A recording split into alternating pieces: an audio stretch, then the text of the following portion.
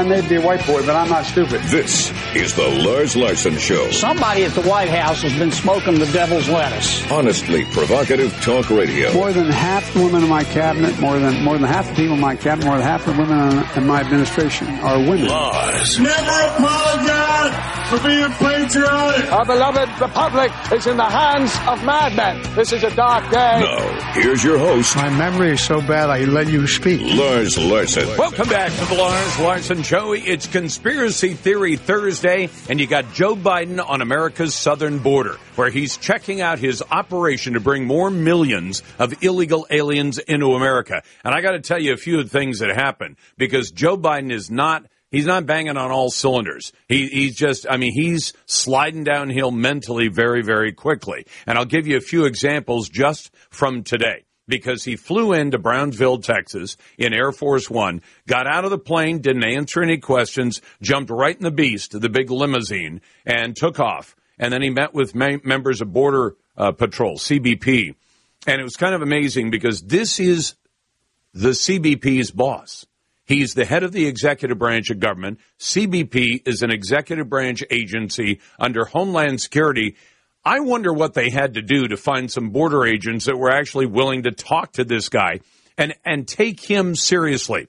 Because I'll point out to you, the union that represents the Border Protection and Border Patrol officers and agents, do you know what they said last night and this morning as Joe Biden was heading for America's southern border for only the second trip he's ever taken to America's southern border in the entire time, all the decades he's been in office? He's been to the border one time before. Today was trip number 2. And what did the Border Patrol agents union say? They said, don't let our name come out of your mouth. Now, I understand we've got a president who is severely compromised, and that's putting it diplomatically. We've got a president who's literally being ridiculed on foreign television as this bumbling idiot who can't say words in an intelligible fashion. He certainly doesn't know what's going on, and there were good examples of that. But he's also a president who has, I think, righteously engendered the anger of Americans right now. I think the blood of innocence drips from the hands of Joe Biden today. He's been on the border for the last several hours in Brownsville. He and his staff deliberately chose the place where the border problem isn't happening, instead of the place 325 miles away where Donald Trump was invited by the Border Patrol to come down and see Eagle Pass, Texas. I mean, anybody who's followed this subject, this massive public policy issue at all, I mean, not somebody like me who kind of lives it every day, but anybody who's even casually following this, if you said, where's the biggest ground zero point for the illegal alien invasion of America? They'd say Eagle Pass, Texas, Shelby Park. That's where it's all happening. In fact, that's where one of the biggest battles between the state of Texas and the federal government has been going on. And here's what's crazy about it. You know, some time ago, weeks ago, the Texas law enforcement went to Shelby Park, and they effectively kicked the Border Patrol out of Shelby Park. They said, this is where the illegals are coming across the Rio Grande River.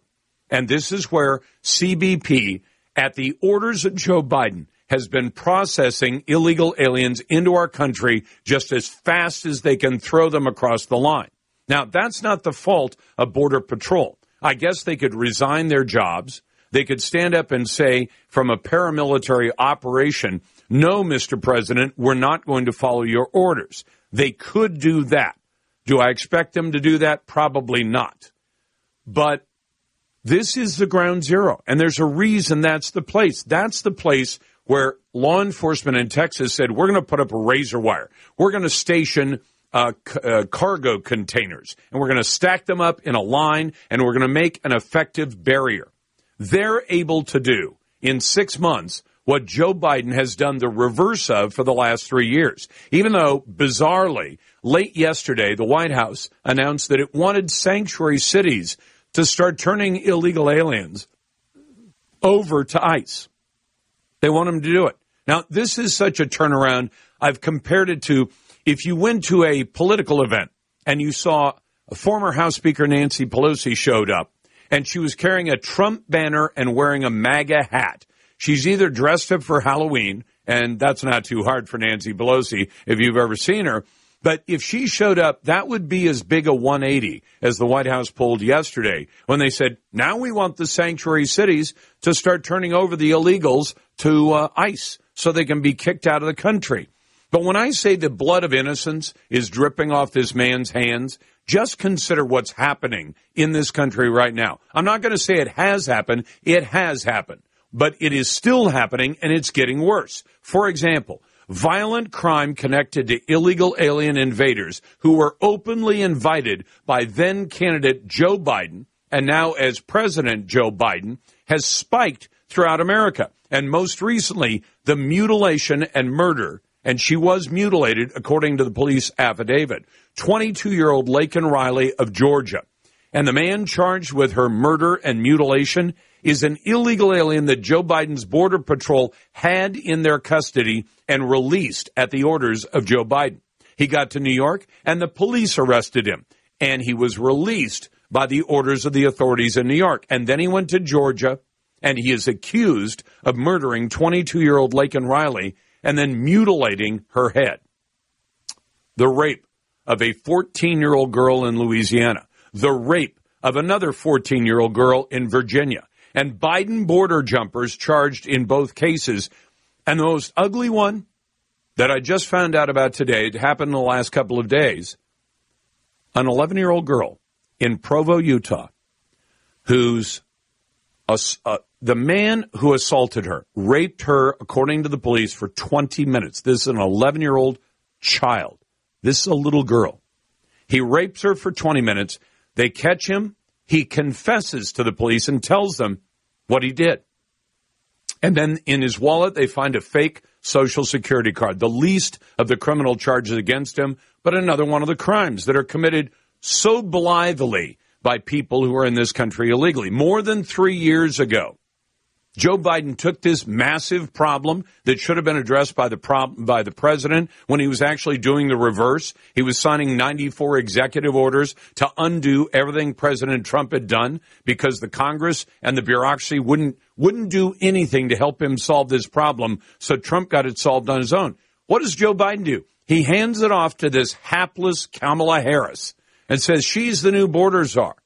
You know that Mayor Eric Adams of New York City says that city is facing a multi-billion-dollar shortfall specifically because of illegal aliens who've taken a bite out of the Big Apple. And smaller cities, they're not going to escape this either. Athens, Georgia, is where Laken Riley lived and died, apparently at the hands of an illegal alien. And Joe Biden outrageously blames President Trump for the problem, even though Trump produced the most secure American border in decades, and Joe Biden has done the reverse.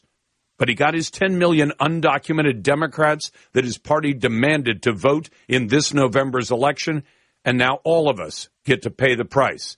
And in the case of 14-year-old girls raped by illegal aliens and a 22-year-old nursing student murdered, apparently by an illegal alien, we get to pay the ultimate price in some cases. Back in a moment. You've got the Lars Larson Show.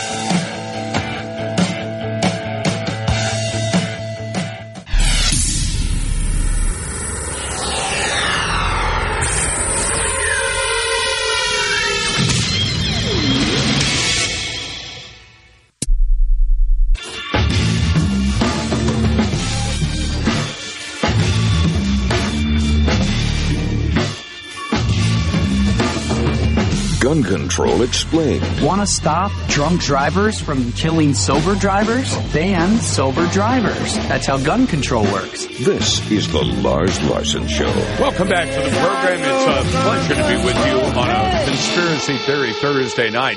I got to tell you something. Every time I hear somebody bring up reparations, I think, well, you want to take that to its logical extreme. Just about everybody in this country apparently owes money to somebody else because you can make a reparations argument for a whole bunch of groups. It is typically made by black Americans who say, you've got to make up for all these racial inequities of the past. The problem is in California, where the conversation seems to be the most vocal, California became a state in 1850. It did not allow slavery, and yet liberal lawmakers want to take cash from citizens who were never slave holders in a state where there was never slavery, or never at least legalized slavery. There may have been off-the-books slavery. I'm not going to deny that happened. And they want to pay it to people who live in a state where there was never slavery and were never slaves themselves. So I thought we talked about that to Dr. Wayne Weingarten, who's a senior fellow and director of the Center for Medical Economics and Innovation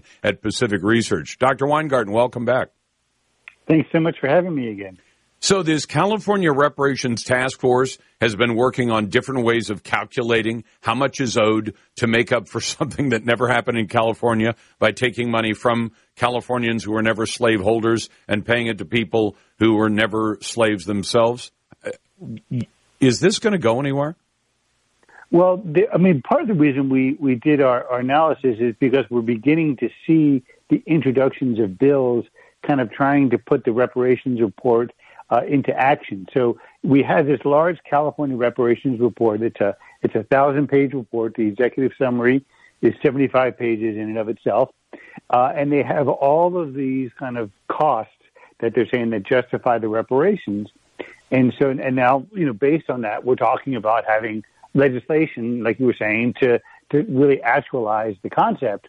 And we thought it was really important to, if this is the basis for what we're talking about, what are the fiscal costs? Because you can't make good policy if you don't understand the costs.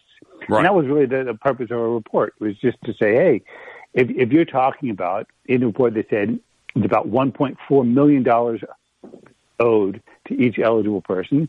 So if you owe $1.4 million, and if we look at Cal Matters, their estimate of how many people would qualify, we're talking about 2 million people. Paying 2 million people $1.4 million, if you keep your zeros straight, it comes to $2.8 trillion. And where do they propose to get that sum of money? They don't. And that was really the purpose of what we're saying, is that there is no financing mechanism. And first of all, $2.8 trillion, that's about 3/4 of the entire economy. So, just off the bat, you can't obviously pay that in 1 year.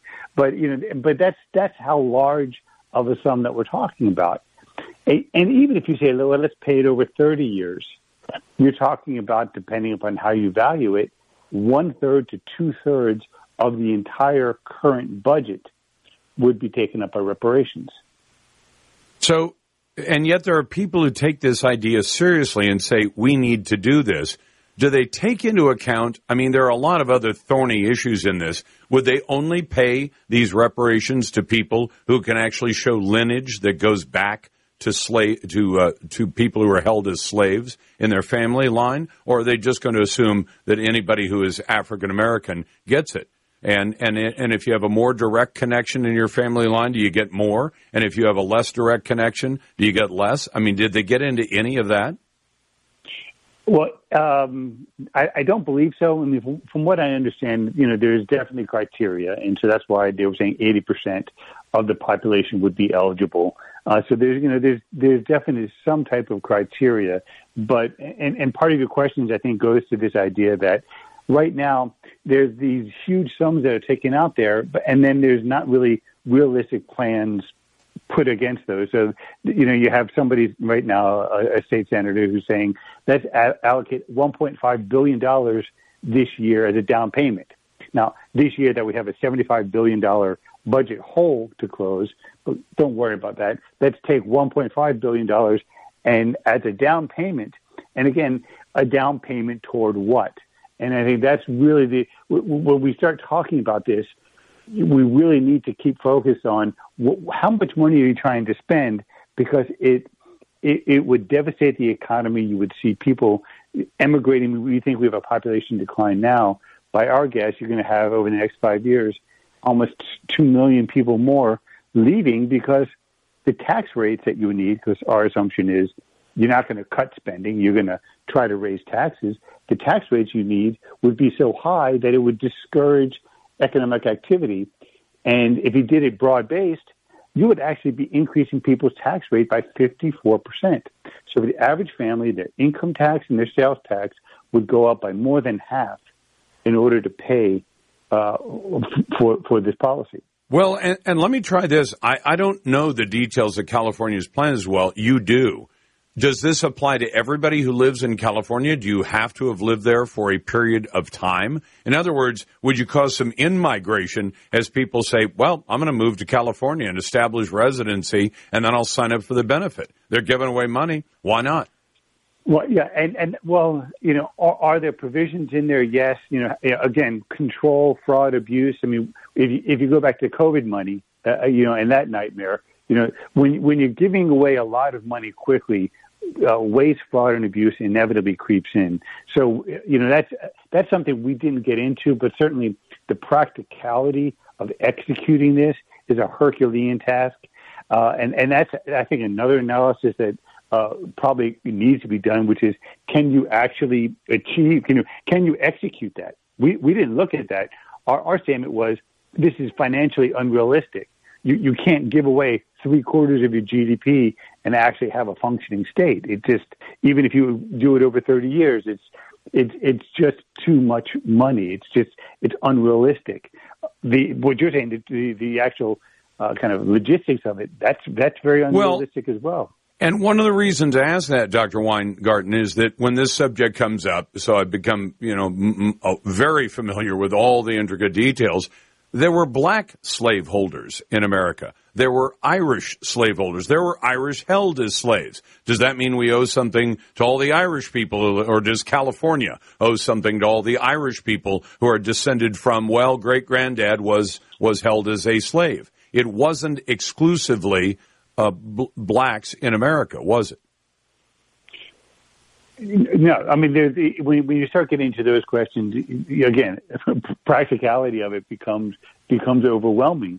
Like I said, our focus has been on the fiscal, but yes, there's so many of these logistical issues that would need to be addressed.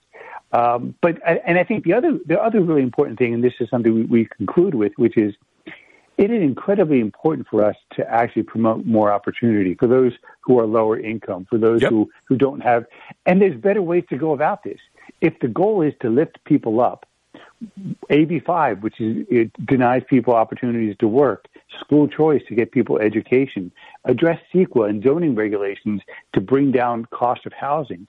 There's so many ways that we can, especially in California, where we can lower the cost and create more opportunity, and that would benefit Black Americans. It would benefit Irish. It would be that Ronald Reagan kind of lift a rising tide, lifting all boats. It's actually John Kennedy, but it would be that broad-based kind of, we're going to lift everybody up, and that really needs to be our focus. How do we, looking forward, how can we create more prosperity? And there's so many better ways to go about it than kind of just this idea of expanding government, higher taxes, more spending, more waste, fraud, abuse, all of these problems that would arise. That's just not the right way to generate the prosperity, which I think we could say all of us want. And Dr. Wayne Weingarten is with the Pacific Research Institute. And, of course, Dr. Weingarten, it occurred to me, if you're going to raise the tax rates that high to pay all these reparations, economic opportunity for a whole bunch of people goes away. Because if you say, well, these are the new tax rates, good luck starting a new business, good luck hiring employees, it's probably not going to happen. And I imagine a lot of those people are simply going to find homes elsewhere in America unless they were to make this, God forbid, a national program. Back in a moment, we'll get to your phone calls and emails. You've got the Lars Larson Show.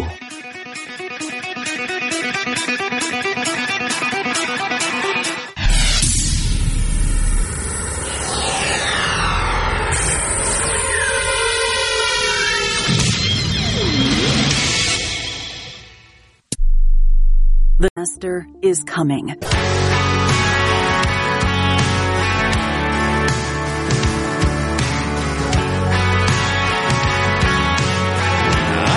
Y'all think it takes balls to be singing what I'm singing, but I'm just saying what you're thinking. This is the Lars Larson Show. Welcome back to the program. It's a pleasure to be with you on what we like to call Conspiracy Theory Thursday. I want to get some of your calls, and then in a moment, I want to talk about this crazy plan to save the salmon. Yeah, I understand. For those of you who don't live in a salmon part of the country, look, it's great to make sure that we have abundant amounts of fish of all kinds. The upper northeastern United States knows how important fishing is on that coast. And on the West Coast, the big question is salmon, but is for the most part used as an excuse for environmentalists to both destroy development and destroy hydropower as well. But let me go first to Bruce in Nevada listening on KKFT. Bruce, you've heard all this talk about illegal aliens coming into the country, but you had a little piece of good news for your family that has to do with immigration, didn't you? Yes, I do. I'd like your listeners to know that today my son-in-law got sworn in as a citizen of the United States, received his naturalization certificate. He came here 9 years ago. He got his green card work card. He fulfilled the requirement in years to apply for citizenship. And my point to your listeners, Lars, is that illegal entry is not immigration. And I'm so proud of him, and I just wanted you all to know. You know, Bruce, you bring up something that's very important to me because I'll tell you what, when I was born in Taiwan. My mom and dad were in the U.S. Navy, and I was born in Taiwan. And why is that relevant? There was a man who, because I was born over there, and my mom was taking care of me, and she needed some help, so they hired a guy, Joseph Koo. I've never been able to reconnect with the man, but he'd probably be, I'm guessing he'd be in his 80s, maybe even 90s by now. But what after, when I got to be 6 or 7 years of age, we'd put coin, quarters and dimes and nickels. My family wasn't rich. My dad was a forest ranger. Mom stayed home with me. And so, but spare change, we'd throw it in a jar. And then about every 6 months or so, we'd take all that was in the jar, we'd turn it into paper money and then into a money order, and we'd send it to Joseph Koo. My mom wanted him to be able to emigrate to the United States. And I kept asking her, well, why can't he just come?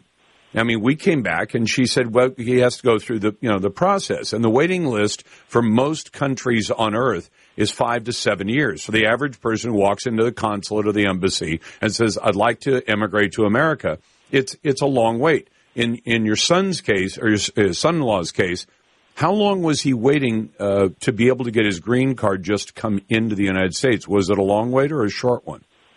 It was a short one, and like I said, he started out really at the bottom. It's amazing, being a server, and he wanted to be financially secure, working his way up, was able to buy a home, and most important, he never received a penny, no EBD card, no welfare, nothing. And I have many other friends. I even have a mentor from years back that came from China that became a multimillionaire, from having nothing. And I could just go on and tell you of many stories that this is a country of immigration, but, you don't come in the back door. No, you don't. And what I wonder about is all those families that have a legitimate immigrant in their family, I wonder how they're what they're thinking. I mean, I can guess, but I wonder what they're thinking when you say this person, because when I think back to Joseph Koo, that man that my mom hired to help her out with cooking and cleaning and all that stuff, I mean, she was just a Navy wife. I mean, she was a registered nurse, but she wasn't working at the time. But when I think about, if things were the way they are today, you just say, get a flight to Canada or to Mexico. We'll drive down there, and we'll just drive you back in the car. And back in the day, you probably would have gotten away with it. And then when the person was here, just say, well, you stay here long enough, and you never actually become a green card. But my mom and dad didn't believe in cheating the system. They didn't say, well, we'll just send him money for we'll accumulate the money to buy him an airline ticket. We'll fly him to Canada. We'll go up and pick him up in Vancouver or some other place. And then we'll just drive back across the border and say he's a member of our family. They didn't believe in doing it that way. And I think this is an insult to everybody like your son-in-law who did it the right way and then, spent all this time to get his naturalization papers and do it right. And Joe Biden is doing this, and it's really kind of stunning that apparently nobody on the Democrat side is willing to stand up to the president and say, this isn't right. We know what you're going to do. These 10 million people have come in. it's going to be very difficult to remove them, even though President Trump is promising after his reelection in November that in January he's going to start a huge deportation process. And, Bruce, believe me, I think it's going to be ugly. Not that I think it's not necessary. It is necessary, but it's going to be ugly. Because you're going to say to people who've been here, in some cases, if they came in the first waves after Joe Biden took office, they've already been there 3 years. By the time Trump gets in, they'll have been in there 4 years. And they'll say, well, I have a wife, or I have a girlfriend, I have a child, I have this, I have that, I have all these connections to the community. And you say, but you're not here legally, you have to leave. And a lot of Americans aren't going to like that process. And yet just telling people, the immigration system isn't broken, it's just ignored by the current federal government. They say it doesn't matter what it is, doesn't matter if there are people waiting in line. And I'll tell you something else. I don't know if it applies in your son-in-law's case, but there are a lot of people who are trying to come in legally, and in some cases they may have to have their case heard by an immigration judge. Those immigration judges are now buried in literally millions of cases that involve the illegal aliens. And there ought to be a separate line that says if you approach this legally, you applied to come to the United States legally, you got your green card, and you have to have your case heard, you should be in one line. Oh, you just walked across the desert and came into the country flouting all of our laws and said, I'm just going to stay. Your case goes to this other line. And you get to, but unfortunately, right now, we have people standing in the same line, which means we literally have people who are being told, I'm sorry, we can't hear your case for a long time because we're dealing with all these people who came in illegally. The second thing that ought to bother people, Bruce, and I see it all the time, I'll have people call the show and they'll say, well, Lars, because they've been listening to the Democrat talking points, the statistics show that immigrants are actually more law-abiding than even citizens of the United States. Now, if you consider that an immigrant means both the person who came in illegally and the person who, like your son-in-law, who came in legally, if you mix those two together, yeah, it's a very law-abiding group because if your son hopes to become he got his naturalization, so he took the test. He's now a citizen. Is that right? Correct. Okay. So he knew when he had a green card, because I used to have a producer who was a green card alien. She was from Canada. She'd come here as a little girl with her folks. And she told me, she said, I know the laws. If I ever commit a crime in this country, they can pull my green card and I will have to go back to Canada. And I said, that's tough, but it certainly gives you a reason to follow the law. So the people with green cards have a tremendous incentive to follow all the laws and not get in trouble. The person who's come here illegally, their whole presence here is illegal, they have no incentive to follow the law at all. I mean, the worst you can do is send them home. And then all they do is just come back in. And I know that's true because there are so many cases of serious crimes up to and including murder that have been committed by people who came to the country illegally, got kicked out, came right back, got kicked out again. In other words, the first time you enter illegally, it's a federal civil infraction. It's not a crime. The second time after you've been deported, it is a federal felony to reenter the country if you've been deported. And so those people, if you're already looking at a felony just for being here, why should you worry about following any of the other laws, which is probably why we hear about so many drunk driving fatalities involving illegal aliens. They don't have to follow the law. They are above the law, and we are the second-class citizens. Bruce, thanks for the call.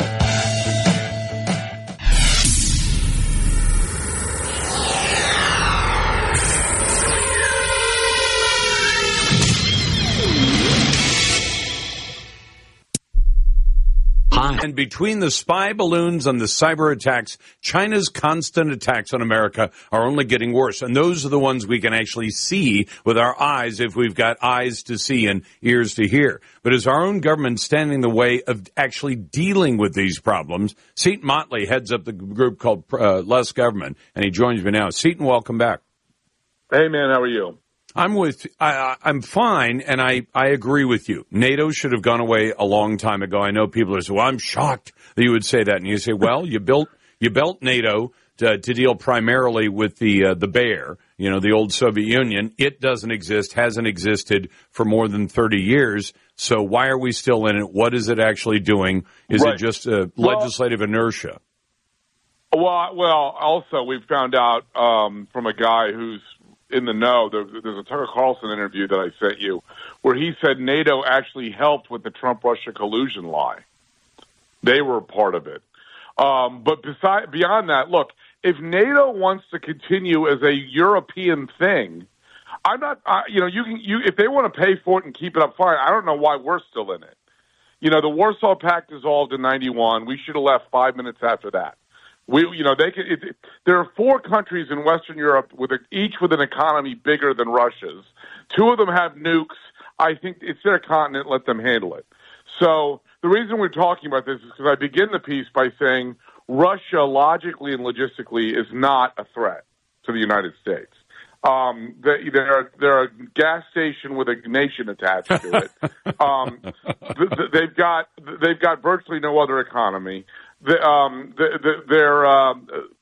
like I said, as we just said, there's a bunch of countries in Europe that aren't great economies that are bigger than Russia's. It's not a geostrategic threat. But what have we heard? It's Russia, Russia, Russia. It's the Brady Bunch. Marsha. Well, they're obsessed with it. And Seaton, I got to throw this in. In the last couple of weeks, we've found out for sure, we suspected it, that the CIA operated secret bases in Ukraine, right on Russia's border. 12. And 12 of them, a dozen of them. And what I've told people is I've said, look, think of it this way. We know about the Cuban Missile Crisis, but that's not missiles. But if China came to Mexico and say, hey, we've done you a bunch of solids, as they have lately, and they always do something for a reason, we'd like to set up a bunch of spy bases along America's border, your northern border, and Mexico, says, well, by the way, they're doing, that's not hypothetical, they're doing it now. Yep. There's a camp south of the Darien Gap. There's a highway that goes from Alaska through Canada all the way through the United States down to the southern Mexico border. Well, actually, I guess you can actually drive all the way down to the bottom of South America if you want to, right? Well, you can't because of the Darien Gap, and it's not a gap in the mountains. It's just really dense forest that they didn't bother hacking into to continue the highway. So south of the Darien Gap, there's a Chinese camp that Michael Yan is a former Special Forces guy who went down there. Yep. That's right. And he's been down there, and they said one guy said, he wouldn't let him into the camp. They wouldn't they wouldn't tell him anything. He speaks Mandarin Chinese, I think. And one guy said, I'm from Korea. So he tricked him into speaking he tricked him into speaking Mandarin because Yan spoke Mandarin.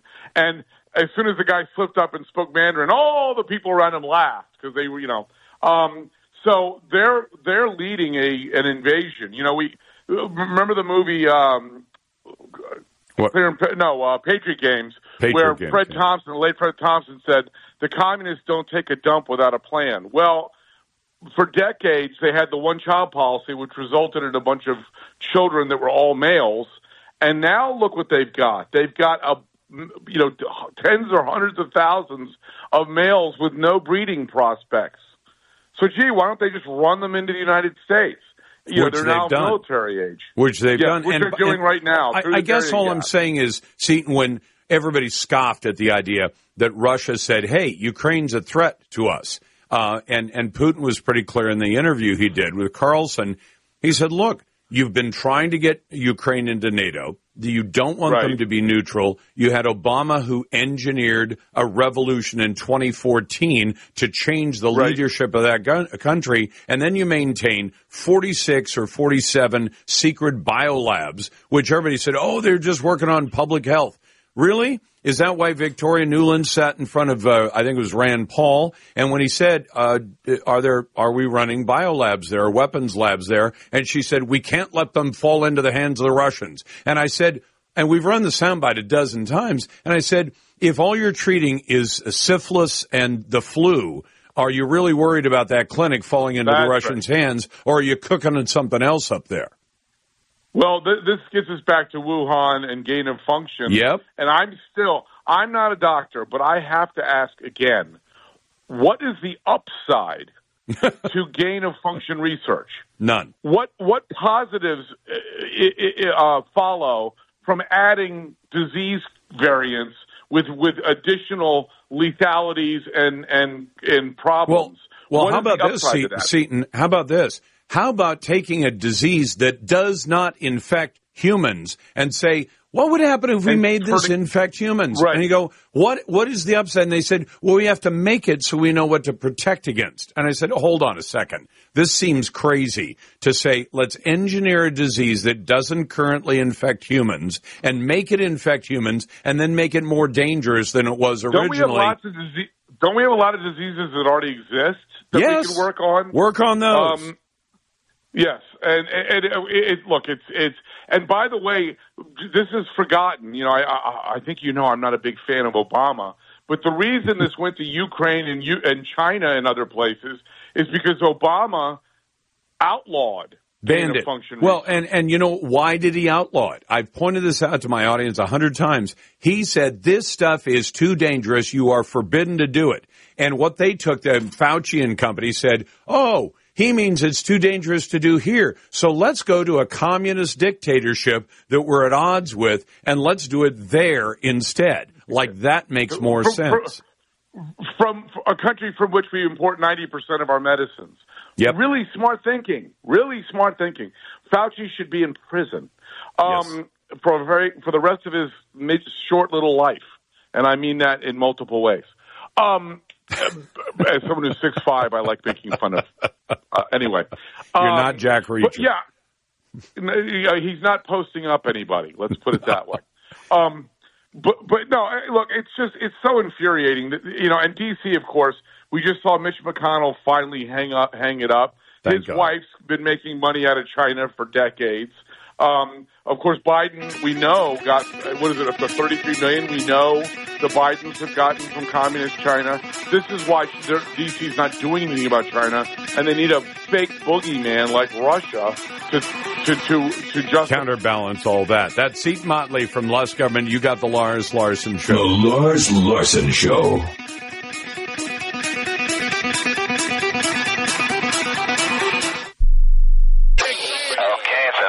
It's going to happen. Stand by playback. And now, Lars.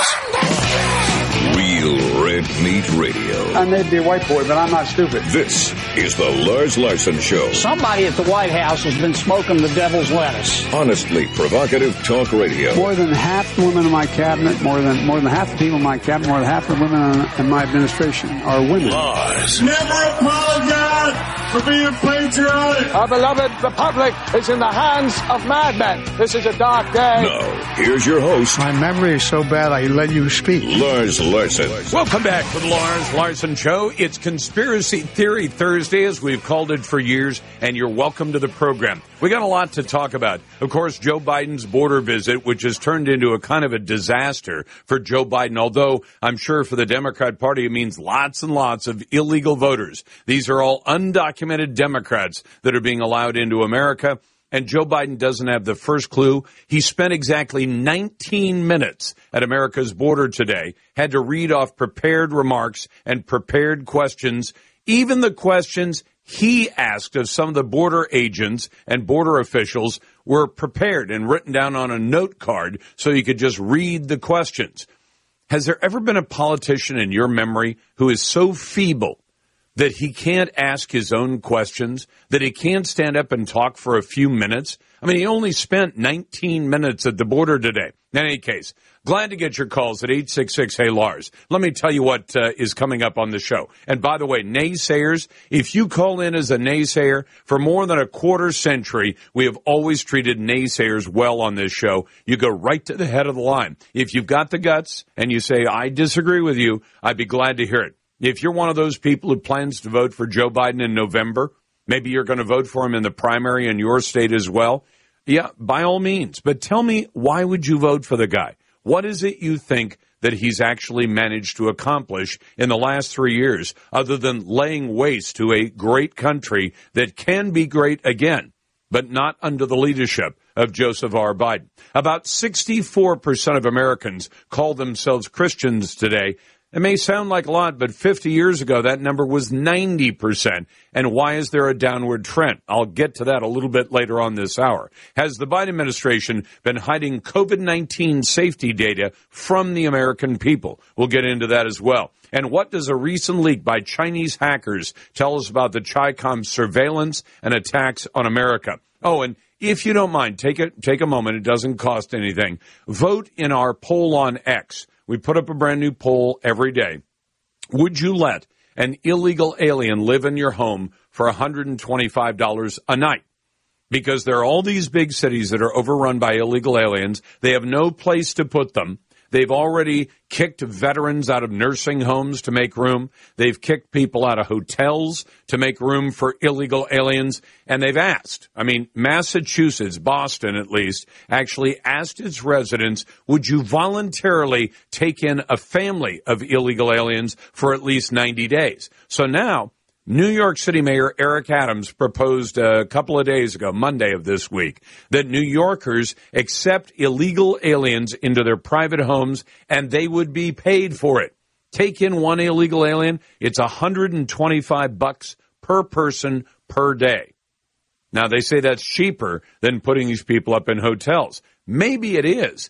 Can you imagine having to bribe citizens and say, if you take an illegal alien in for 30 days, we're going to give you almost $4,000. Take in two, we'll pay you almost $8,000. Would you do that? My answer to that is no. They shouldn't be here at all. They're not staying in my home. And especially after you hear about the murder of Laken Riley, the rapes of two 14-year-old girls, one in Maryland, one in Louisiana, the 11-year-old who was raped in Provo, Utah. And in all of those cases, the people who are now formally accused of those crimes, the murder, the 3 rapes, the rape of an 11-year-old girl, all illegal aliens. In fact, in the Provo case, this just happened in the last couple of days, the man actually said to the police, yep, he had sex with an 11-year-old. Oh, and by the way, they found an illegal Social Security card in his pocket. And where do you think he got that? So, would you let an illegal alien live in your home for $125 a night, as New York City is now offering its residents? Apparently, they got money to burn back there because they have tens of thousands of illegals, and they're going to start paying $4,000 a month, very nearly, to house them somewhere in private homes. And how crazy would you have to be to take an unvetted illegal alien? You know nothing about this person. You know nothing about their criminal background, about their possible terrorist connections. You know nothing about it. But Eric Adams is happy to spend the taxpayers' money that way. You can find the poll on X at Lars Larson Show on X, on our website at larslarson.com. And it's brought to you by AMAC, the Association of Mature American Citizens. AMAC has the conservative values I believe in. I joined the group, and you should too. Just go to amac.us or call 888-262-2006. AMAC's better. Better for you and better for America. Let me go first to Ken in Idaho. Hey, Ken, thanks for listening on KIDO. What's on your mind today? Thank you, Mr. Larson. I was curious. I was just trying to confirm if I heard earlier on your show that there was discussion that we should have multiple lines for people and some exclusions. Did I hear that correctly? Yes. And to explain, I've talked to immigration judges and former immigration judges, and I've asked them, when you have somebody who's come into the country illegally, but they want to stay and they claim asylum status, for example, that has to be heard by an immigration judge. If you are legitimately emigrating to the United States, you may have a case that has to be heard by an immigration judge. And I've asked these judges, are there two systems, one to handle the people who just walked across the desert from Mexico and one to handle all the people who did it the right way? And the answer was no. All those cases are mixed in together. And if it were me, I'd say if you came in illegally, you're going to be heard by a different system. You know, there still have to be a federal immigration judge who's going to refuse your asylum claim, as they do about 95% of the time. But why you would put legitimate... I understand your point there. Okay. Well, I want the audience to understand what we're talking about, Ken. Yeah. Oh, well, thank you for the recap.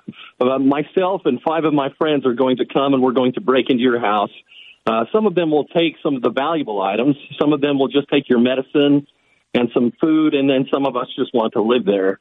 But perhaps you can make a separate case for each one of the 5 of us. There are more illegals than there are in my entire state of Idaho by a factor of 7 times. So I'm not sure what your point is, though. Well, to say that we're going to set up an exclusion of subpart A, paragraph C, line 37, and have this officiated effectively, we are so far past that. And it's ludicrous. Well, then what would you suggest? Would you suggest that the legitimate person who's immigrating to America and has done it the right way has to stand behind a long, long line of illegal aliens? No, I would say get all of the illegal aliens out, like President Trump I've been wants. for that all along, Ken, and actually there are ways to do it. Donald Trump says he's going to have massive deportation. I would also suggest that the IRS change its rules, and it was proposed in Congress more than 15 years ago, and say to every company in America, if you've got people on your staff and you want to deduct the wages you pay for them at tax time, you have to supply a name, a DOB, a social security number, and they have to be legally here. If they're not, you can't deduct their wages. That would shut down an awful lot of people who are currently using illegal aliens, and once unemployed, illegal aliens quickly self-deport, and we'll save ourselves a lot of time and effort. You're listening to the Lars Larson Show.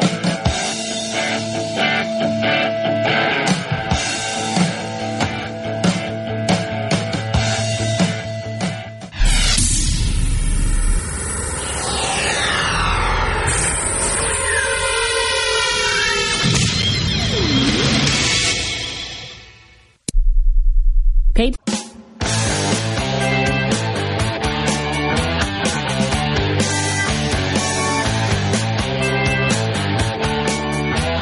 Ever wonder what a vegan actually is? They say cows are bad for the environment because all they do is eat plants and fart, just like vegans. This is the Lars Larson Show. Welcome back to the Lars Larson Show. And by the way, about that liner that just played, about what vegans do, if you don't believe me, Letitia James, having finished with Donald Trump, is now suing one of the biggest beef producers in America, saying she wants the place shut down. She doesn't want people to eat meat anymore, and she's suing based on climate. So just consider the kind of lunacy that's going on in our government right now. I do want to tell you about this. A massive data leak exposed Chinese hackers' infiltration tactics, including breaches into Apple's iPhone and social media accounts. So how bad is the Chinese cyber espionage? Miles Yu is a senior fellow and director of the China Center at the Hudson Institute. Miles, welcome back.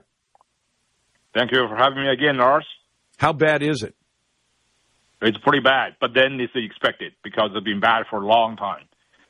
Chinese system has hacked into American data centers from the very top down. I mean, they have done this in 2015. They stole the entire classified information, personal information of the Office of Personnel Management of 21 million federal employees' sensitive data, like fingerprints and security clearance information and so on. And then same year, they also hacked into the second largest insurance company, Anthem Incorporation. That's stole information about 80 million customers and employees.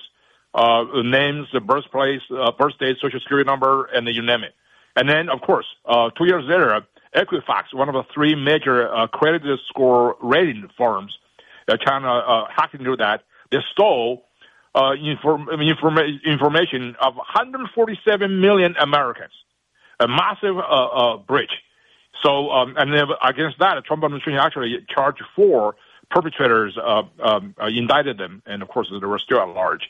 And then, of course, what's the best concentration of information? The hotel chains. Marriott International Hotel Chain's reservation system was hacked by China in 2018. That contained critical passport numbers, travel information, and other personal data of 383 million guests. And of course, they also they hack the Microsoft, and they try to hack into Amazon's database, corporate database. And just several months ago, the Chinese hackers hacked into the U.S. Naval Undersea Warfare Center in Newport, Rhode Island. this is a critical weapons developed system or submarines, a lot of secrets over there. So the Chinese system, hacking system, is massive and very dangerous. Now, let me ask you about this, Miles, because in the United States, when people go in and they break in and they hack, usually into some place where there's information that can be turned into cash, it's a crime in the United States, and the United States government works against it. But am I right in suspecting, though, outfits like iSoon, this Shanghai-based company, when they're doing this, oftentimes they may be doing it on the say-so of the Chinese government, even though the Chinese government isn't going to admit that out loud, but they're doing the Chinese government's work. Am I right in suspecting that? You're absolutely right. I mean, we all know the Chinese are very good at human intelligence. They actually send the actual spies over there. Well, they're continuing to be good in that ground. On that ground, they are far more effective, far more pernicious when it comes to cyber hacking, cyber espionage, because it's very stealthy and it's protected. And also, mostly, there's a lack of international judicial system to prosecute these people. It's very hard to find who's actually behind this because of the cyber. It's globalizing too. So that's basically the Chinese companies inside China. Don't believe anything they said about Chinese private company. There's no such a thing. Every Chinese company is subject to the coercion by the Chinese state intelligence and security organizations, because by law, that's the way you must comply. So that's why it is silly to even thinking about, put a lot of your money invest in China and still be safe and without risk. And yet there are so many people in America on Wall Street and elsewhere who are putting massive amounts of capital into China because what? They see a gigantic return. Is that it? Well, there's two things, right? One is that China is basically a world's factory. The labor is cheap, and the government is pretty much can benefit from your investment over there. You put your manufacturing capabilities over there, and Chinese basically stole all your technology and your manufacturing secrets. So that's how a few years later they kicked it out, and then that's how China is now developing its own manufacturing machine tools and technologies over there. So that's one thing. Secondly, I think that's right. I think to a lot of the American companies, they're really eyeing for Chinese market. And again, that's kind of is also illusional partly because Chinese people's purchasing power are limited, despite what China's government said about 800 million people out of poverty. And that's basically propaganda. You understand the average income of average people, 1.3 billion people, in addition to the 100 million Chinese Communist Party members, their average income is fewer than $500 a month. So think about that. How much can they buy? So that's why the market is limited. The purchase power is limited. Secondly, and I think also there is a myth about the Chinese middle class. Chinese middle class really doesn't really exist in the true sense because there's no constitutional guarantee property rights. You might get rich temporarily. Government basically won't come here. Once you get rich normally, the government comes here to take your money away from you through all kinds of means. So that's why when people get rich temporarily, next moment they think about getting out of China. So capital flight is a huge issue in China too because nobody trusts that system. But I guess to get back to the original issue, Miles, because all of that I think is fascinating. But if the Chinese government isn't going after these hackers, if it's only us, how does the United States protect itself against something that's being run as an arm of the state in China and has that kind of protection, and we can only go after them from a distance? That sounds like virtually impossible, is it? Yes, there is a lack of international regime dealing with this cybercrime. Now, there is a 2001 European proposed sort of Budapest conventions that dealing with the cybercrime, with the assumption that somehow sovereign government states will go after the cyber criminals. But in this case, China case, it doesn't work because the cyber criminal is Chinese government. So where is that sort of a legal authority to prosecute the state actors? That's where there's a cyber hacking business is kind of like a Wild West. And so there's no law. And I think, each sovereign country, the best thing they could do is to sort of act very quickly to build up a very strong self-defense cyber protection system. U.S. should be doing that right now.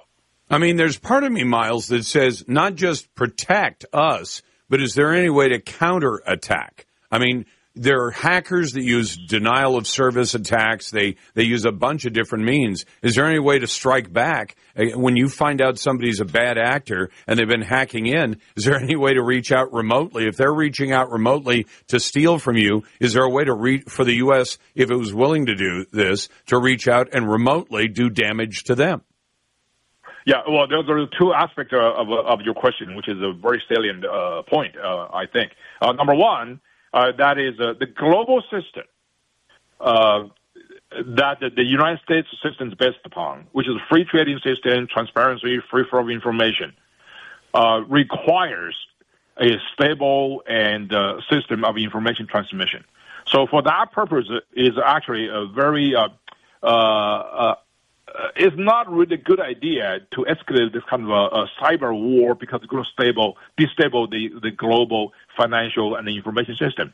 On the other hand, if Chinese government weaponizes this kind of a cyber activities, and many countries would have no choice but to do the same thing, it's called reciprocity, right? So I think there's a lot of weaknesses and vulnerabilities of Chinese system too. And whether we're doing that or not, whether we should be doing that, I'll leave that to the cyber warriors somewhere in Fort Meade, Maryland. And maybe you leave it to the politicians to decide whether or not we should strike back that way. Miles, it's always a pleasure. That's Miles Yu, who is a senior fellow and director at the China Center at the Hudson Institute. Back in a moment, I'll get to your phone calls and emails. And why are so many American Christians turning away from Christianity? The Lars Larson Show.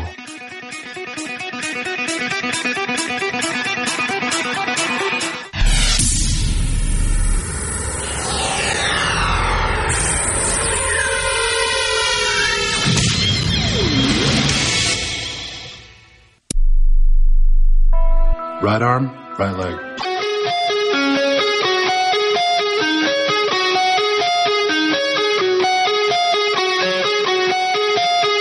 At least someone has a plan for illegal aliens. Back in the White House, I will terminate every open borders policy of the Biden administration and begin the largest deportation operation in American history. This is the Lars Larson Show. Welcome back to the program. It's a pleasure to be with you. I want to take a moment or two just to talk about something that concerns me deeply, but I have a piece of disclosure to make as well. Because I always tell you that if I have a bias, if I have, as I like to say, a dog in the fight, then I'm going to tell you what it is, and then you can take what I have to say with a grain of salt or whatever you'd like to. I know naysayers will just say, oh, he's going to admit he's wrong. I'm a Protestant Christian. I'm a very deeply committed Christian. My wife and I spend usually a half an hour to an hour in the book every single night. And if you say, the book, which book is that? Well, the most popular book on planet Earth, folks, the most published book in all of history, the book with 44 authors and 66 different chapters and books. And we do it chapter by chapter and verse by verse. And it's a good idea to get into the book as often as you possibly can, daily if possible. And if you can't do it that way, just sitting in the pew in church once a week, I don't think gets it done. And sadly, even the book warns you about the dangers of organized religion. There are so many people in organized religion, and it's one of my complaints about the way that Christianity is practiced in America, who've forgotten about the book to a large extent, and they make it mostly about whatever the doctrine of that church happens to be. I was thinking about that when I saw these new numbers that came out from something called the General Social Survey. In the 1990s, 90% of Americans said they were Christian. You say, well, that's not surprising, right? This is a country that was founded on Christian values. It has a constitution that very much reflects a Christian identity. It was founded by Christian believers like George Washington and others who believed that our rights come from God. Now, these days, you've got folks like MSNBC and guests on MSNBC, and even one guest in particular in this last week or so, who's from Politico.com, who said, well, these MAGA types, the ones that believe their rights come to them as God-given rights, and they don't believe they come from government or a piece of paper. Yeah, that's what we believe. She said, we're the dangerous ones. We're the Christian nationalists. Now, I reject that title. I know that it's a pejorative title. It's a derogatory title, trying to say that if you believe in God and Jesus Christ, and if you believe that your rights come from God, as the founders of this country believed, and as the Constitution reflects, that somehow you are a Christian nationalist. I know what they're trying to do. They're trying to disparage Christianity. Except guess what's happened? In 1996, the share of unaffiliated Americans jumped to 12%. So in other words, you start out with an America in the 1990s that was 90% Christian, goes to 88 in 96, goes to 86 2 years later. And the end result is that today, according to this general social survey published by Pew Research, and I don't always like the polls out of Pew, but I think this one's pretty close to the mark. 29% of Americans now tell the Pew Research folks they have no religion. More than 40% of Americans between the ages of 20 and 34, so think younger Americans, more than 40% are religiously unaffiliated, compared with less than 15% of older Americans. That'd be people like me. 7 in 10 adults who are raised Christian but are now unaffiliated are Democrats, or they lean toward Democrats. At least that's what they tell Pew Research, compared with 43% of those who remained Christian and 51% of U.S. adults overall. So when I say that sometimes I have to deal with godless pagans, it's true. And the godless pagan group is increasing, and the group of Americans who call themselves Christians is actually shrinking. And here's the way Pew puts it. Americans continually identifying as none when it comes to religion, meaning that they're either an atheist, an agnostic, or they don't believe in anything in particular. I always like to ask people like that, if you don't believe in God, if you don't believe even in the Christian God that I believe in, then where do you think your rights are coming from? And they'll say, well, the Constitution. I said, the Constitution does not grant a single right. Read the document.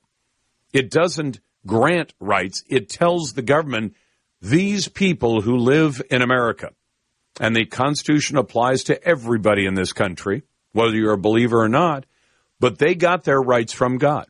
And you, the government, are to stay out of them and do not violate these God-given rights. About 28% of U.S. adults religiously unaffiliated, according to the National Public Opinion Reference Survey that's conducted every year by Pew Research.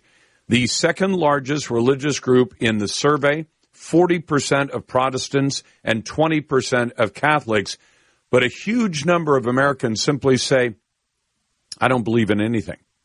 And I think that's a sad state for this country to be in. I think God has blessed this country, and I'm sharing some personal views with you at this point, so take them for what they're worth. I think God blessed this country. I think, as Ben Franklin once observed, that if a sparrow couldn't fall from the sky without God taking notice, there was no way in the world that the founders of this country would be able to pull it off without God's assistance, and I think that happened. So I'm glad to take your calls at 866-HEY-LARS. That's 866-439-5277. Send your emails to talk@LarsLarson.com. And you can vote in our poll on X, what used to be called the Twitter poll. Would you let an illegal alien, or more than one, live in your home if the city of New York was willing to pay you $125 a night to house them? The city now figures it has 72,000 illegal aliens, and more than 45,000 of them are living in emergency shelters and hotels. And just last week, the city said they had 2,200 new arrivals, and the problem is they got no place to put them. Now, to some extent, I look at that situation and I say, you know, you deserve this because New York, you chose this. About 85% of New Yorkers vote Democrat. You elected Joe Biden. If you were listening, you heard him say, if you make me president, I'm going to invite people to come into the country across a border illegally, and we're going to make room for them. You knew that was happening. And your city, at least the people you voted for mayor and city council, decided to make New York City a sanctuary city, meaning you were not going to cooperate at all.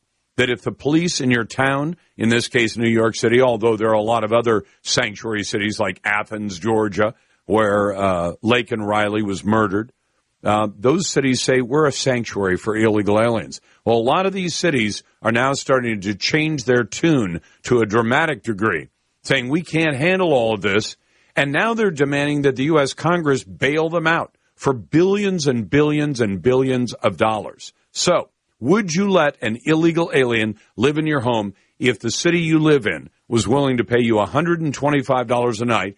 Figure that's close to $4,000 every month for every illegal alien that you take in. My answer to that would be no. You can find our poll on X at Lars Larson Show and at LarsLarson.com. And always brought to you by AMAC, the Association of Mature American Citizens. AMAC has the conservative values I believe in. I joined the group a long time ago. You should too. Just go to amac.us or call 888-262-2006. AMAC's better for you and better for America. Let's go to Jason. Hey, Jason, welcome to the program. What's on your mind? Hey, Lars. Thanks for taking my call. Sure. So, talking about how they're talking about putting people into all these in New York and living in it for $125 a day. Well, I see a huge problem that nobody's really looking at. I used to be a landlord. Jason, we had to get to it quicker than that, and I'm sorry about that. Glad to have your call, though.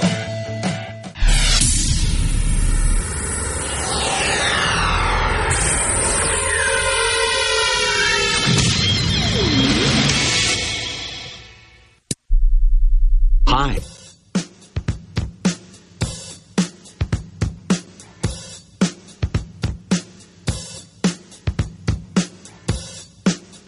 A message from Lars. I'd like to apologize to anyone I've not offended yet. Please be patient. I'll get to you shortly. Who's next? This is the Lars Larson Show. Welcome back to the program. It's a pleasure to be with you, and I'm always glad to bring back my friend John Solomon, who's both a political commentator and he's also founder of JustTheNews.com.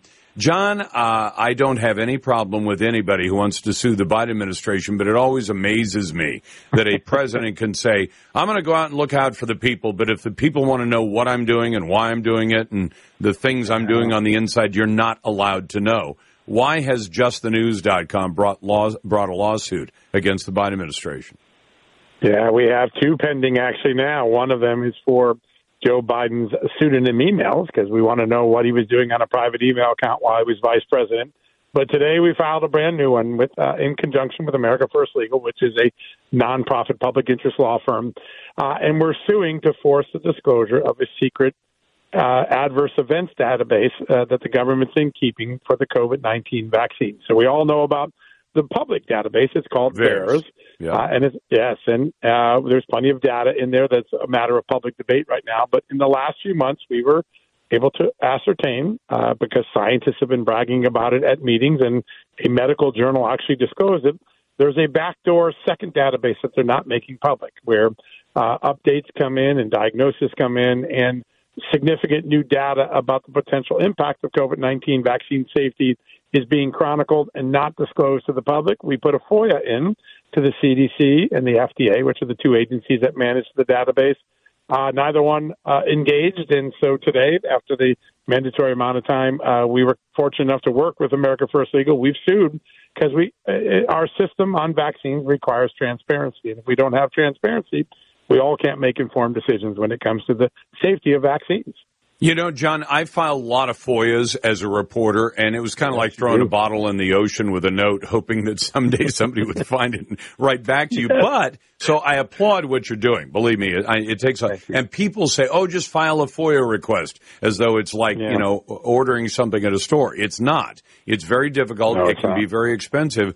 But I always assumed as a reporter, I didn't try to get too far into assumptions, but I'd say, if they're trying to hide this data, it's not because it makes them look good or righteous in whatever it is they're doing. It's usually they're hiding it because it's going to make them look bad. Do you think that's too broad an assumption? Well, listen, I think there is a clear history now where I think America's coming to grips with it, that the effort to push the mRNA vaccine to come up with a solution when we were all panicked about the pandemic, there was a lot of sales jobs going on about the mRNA vaccine. It really didn't go through the normal vetting process. It was rushed through. Inevitably, there was going to be some problems with it. I think most people knew that. The right way to solve this is not to hide it, but to be straight up with the American people, fix what's wrong, address what's right. But instead, the medical establishment throughout this pandemic has tried to hide from the American people key data, the origins of the virus, where it came from. I think most common sense people said, of course, it came from China, but there was a 2-year effort to silence that debate and to hide its origins from the Wuhan lab. Similarly, the efficacy of some of the non-vaccine treatments that could have made us better, quicker, perhaps. There was an effort to suppress those debates, ivermectin and other treatments. And now we're finding out that there's an effort to suppress the number of data or the data points that give us the best picture of what the safety of this vaccine is. And again, I'm not anti-vax. Most Americans aren't. But our whole medical system rests on the idea that we have informed consent, that we make a decision after we know the risks. And we can't do that if there's a second database that has been kept from our public knowledge. Now, I know you've been a print reporter most of your career, but you're now doing, other media as well. I've been in radio most of my time. But one of my favorite sound bites that we haven't run it again recently, but a couple of weeks ago I ran one. It was from Fauci at a conference, I believe it was either 2018 or 2019, and he was asked, what happens if we get another bad pandemic? And he said, well, we'll have to develop a vaccine, but getting through that whole process, it'll take a minimum of 10 years, and it'll have to go through all the protocols to make sure it's safe. I'm paraphrasing what he said, and I think I'm doing it accurately. And then a year later, we were in exactly that situation, and they said, no, we can bang it out in about 9 months, which they did. Yeah. Yeah, listen, there is some credit to the medical establishment for working quickly and trying to come up with something. But when you compress a 4 to 6 to 8 to 10 year process into 1 or 2 years, you inject a certain amount of risk. And the way you mitigate that risk is by being straight with the public, letting you know. And it took us a very long time to get our medical establishment, including our government agencies, to say, hey, there is a myocarditis signal. There are young people that get inflamed hearts. Some of the time, it's not, widespread, but it's enough that it should be informed. But for a while, the foot was on the pedal trying to keep us from getting that information. That's a big problem. There's more distrust in the public health establishment today because of the lack of transparency. Americans will give a lot of credit, and they'll give some leeway to medicine when they know they're trying to do things experimentally. But informed consent and transparency is the key to keeping that trust. The last few years have not been a very good record for the government and for drug companies in giving us that transparency. But John, there's one we call today Conspiracy Theory Thursday. We've been doing it for a long time because it always seemed to be the day that I get a lot of callers, and I don't always arrive with one. But my conspiracy theory is this. They had people who said there's this brand new experimental technology we've never used this way before. So we're going to do that. They weren't just saying, well, we'll pick some, stuff off the shelf that's already proven and, combine it and make something. And they said, but to do that, we'll need emergency use authorization. And to get that, we have to have the government say there is no other acceptable treatment, not vitamin D, not ivermectin, not hydroxychloroquine. We've got to rule those out. Otherwise, we can't get the approval. But there are billions of dollars to be made if we can get there. And I think that's what they did. I think some people with money said, we can make a ton of money. And they did. If we can just have the government rule all these things out to the point where you had governors, not just, the federal government, governors saying, you can't buy this stuff. We will forbid you from writing a prescription. You cannot buy this stuff. You are not allowed to have it. They had to maintain that to make a lot of money. And I think that's the conspiracy theory for me today. Yeah, listen, a lot of that is just true fact. I mean, Senator Ron Johnson has done such a good job chronicling this in hearings and helping people understand it. We were panicked. We had never seen a pandemic like this in our modern times. And in that panic, some decisions were made, not just for profit, but to maybe lower the panic, get us back to some sense of normalcy. Some decisions were made for pure profit. But all of those decisions could have been mitigated with transparency and honesty. We didn't get a lot of it for a long time. We're getting it now. And it's going to be a painful truth for us to absorb for the next few years that perhaps we did things wrong. But if we're going to get the next pandemic right, we have to go through that process, and our government has to stop not trusting us. It has to give us the data and let us make our own decisions with our doctors. That's what it's about. John, I got to wrap up, but the last thing I want to leave you with, I've been asking from the beginning, what is the good purpose of developing more dangerous diseases through gain of function? And if you can't tell me a good purpose, I'll have to agree with Barack Obama. We should ban that kind of research altogether. That's John Solomon from JustTheNews.com. The Lars Larson Show.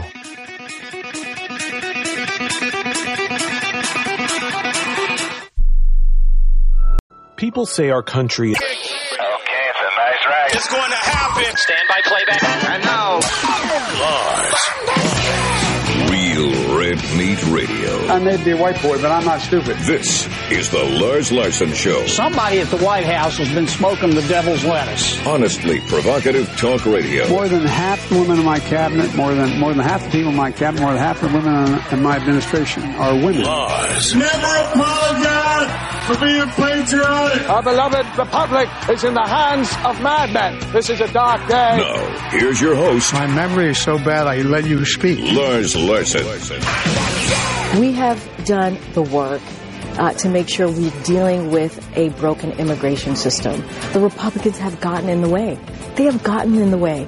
And that's what we continue to see over and over and over again. That, of course, is the gaslight gal herself, Karine Jean-Pierre, affirmative action hire at the White House, telling Americans that Joe Biden is doing the border job that they hired him to do.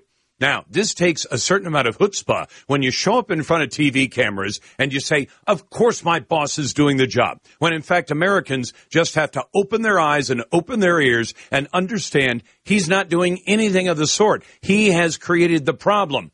Yeah, you'd have to be kind of a very, very simple-minded Democrat to be able to buy that kind of nonsense. But meanwhile, Joe Biden is on the border. He landed a short time ago, didn't take any questions, just got out of Air Force One and into that big beast, the limousine. And his own Border Patrol kind of sets the tone for this one because Joe Biden, as you'll remember, is the head of the executive branch of government. And his own Border Patrol, the union that represents all those Border Patrol agents that are supposed to safeguard America's border, the one that Joe Biden has making a fast track for illegal aliens into the country, simply processing people and not keeping anybody out at all. Do you know what the union said to Joe Biden? And they made it very direct and very blunt. They said, keep our name out of your mouth today, because they know what's going to happen. But let's get into some of the details of that in just a moment. First, welcome to the Lars Larson Show. It's a pleasure to be with you, and I'm glad to take your calls at 866-HEY-LARS. If you're a naysayer, I'm going to put you right to the head of the line. I'd love to get a naysayer who thinks that Joe Biden is doing a fantastic job on the border, because right now the public opinion polls say Joe's approval rating among all Americans, Democrats, Republicans, and independents on border issues, his approval rating is about 26. That means about 3/4 of the country thinks he's not doing a good job. And let me make the case for that. In my mind, the blood of innocents, including children, is dripping off the hands of Joe Biden today as he visits the scene of his biggest crime, America's southern border. Violent crime connected to illegal alien invaders invited openly by candidate Joe Biden way back in 2019 and 2020 has now spiked throughout America. Most recently, the mutilation and murder of 22-year-old Laken Riley in Georgia. An illegal alien has been charged, and what we know about this man is that he was caught at the border, and Joe Biden's Border Patrol was forced to turn him loose. Then he was caught again in New York City by the police, and the liberal policies of New York City forced the police to turn him loose. This has outraged Americans, and I'm one of them. The rape of a 14-year-old girl in Louisiana, another 14-year-old girl in Virginia, and Biden border jumpers charged in both cases. That helps frame the real, clear, and present danger that this invasion of illegals that Joe Biden invited, facilitated, aided, and enabled, it has produced a dramatic danger right at home for Americans in every part of this country. And more than 3 years ago, He shuffled the problem of the border off to his hapless vice president. And Kamala Harris, she's been studiously avoiding the border ever since. Mayor Eric Adams says that New York City now faces literally a multi-billion-dollar budget shortfall, specifically because of illegals who've taken a bite of the Big Apple. And you understand what this means in practical terms? It means that if you live in that city or any of the other cities who are being run into the financial ditch because of this illegal alien invasion, they're telling their own citizens, I'm sorry, we don't have the money to run the police department the way we should, or the fire, or emergency services, or education, or parks, or any other service that citizens pay for through their taxes, because the money is being diverted to people who have no business even being in this country. Smaller cities, you think you're left out of this? You are not. The problem may be less visible than it is in New York and Chicago and Philly and D.C., but is there all the same. In fact, I would suggest that when we get to this fall, if these 10 million illegal aliens are still here, and they're almost certain to still be in the country because the Democrat Party plans to use them in the fall election, when they're still here, their kids are going to be in the schools with your kids. Now, guess what happens? Do you know of a school district anywhere that says, why, we have too many teachers, we have too many classrooms, we have too many computers, we have too many books, we have too many resources, we don't know what to do with it all? There may be a school district like that somewhere. There may be a city that says, why, we're overrun with police resources, fire resources. Our hospitals are uncrowded. We wish we had more customers. I don't know of a city like that. I know every other city is to the opposite of that. So what happens? Joe Biden decides, I'm going to go for the second time in his entire life to the southern border. His first visit was only a year ago in January of 2023. And what's he going to do? He's going to see the results of what he did. Joe Biden outrageously blames President Trump for the problem, even though Trump produced the most secure American border that America has seen in decades.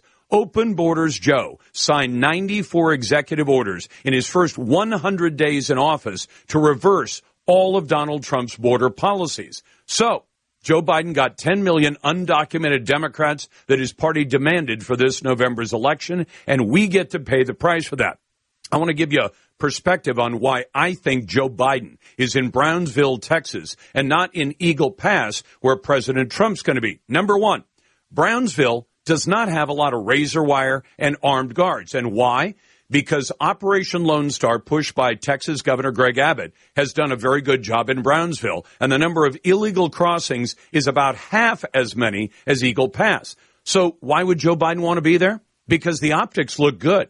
All the TV pictures that'll come out of this are not going to show little sidebar stories about here's the razor wire, here are the armed guards, here are the people waiting across the river. That's not going to be in the backdrop. I mean, Joe Biden is the Potemkin president. He wants to make this look good. Meanwhile, Donald Trump will be in Eagle Pass, which is where Ground Zero is. In the Del Rio sector, that's where Eagle Pass is, about twice as many illegal crossings, 169,000 in the 4 months between October 1 and the beginning of the year. 169,000 just at that location. We're seeing about 10,000 people a day cross into America. And when you have the Border Patrol, Joe Biden's own agency, and its workers are saying, keep our name out of your mouth. You understand what's going on here. This isn't just the Border Patrol siding with Donald Trump. How insulting would it be if you worked as a border cop, and that's what they are, border agents or border cops, and your boss tells you, don't arrest the criminals, don't stop the criminals, help the criminals do what they're doing that breaks American law. Can you imagine the shame? No wonder they don't want Joe Biden to mention the Border Patrol during his visit to Texas today. Back in a moment, I'll be glad to get your calls. 866, hey Lars. Naysayers to the head of the line at 866-439-5277. Send emails to talk@LarsLarson.com.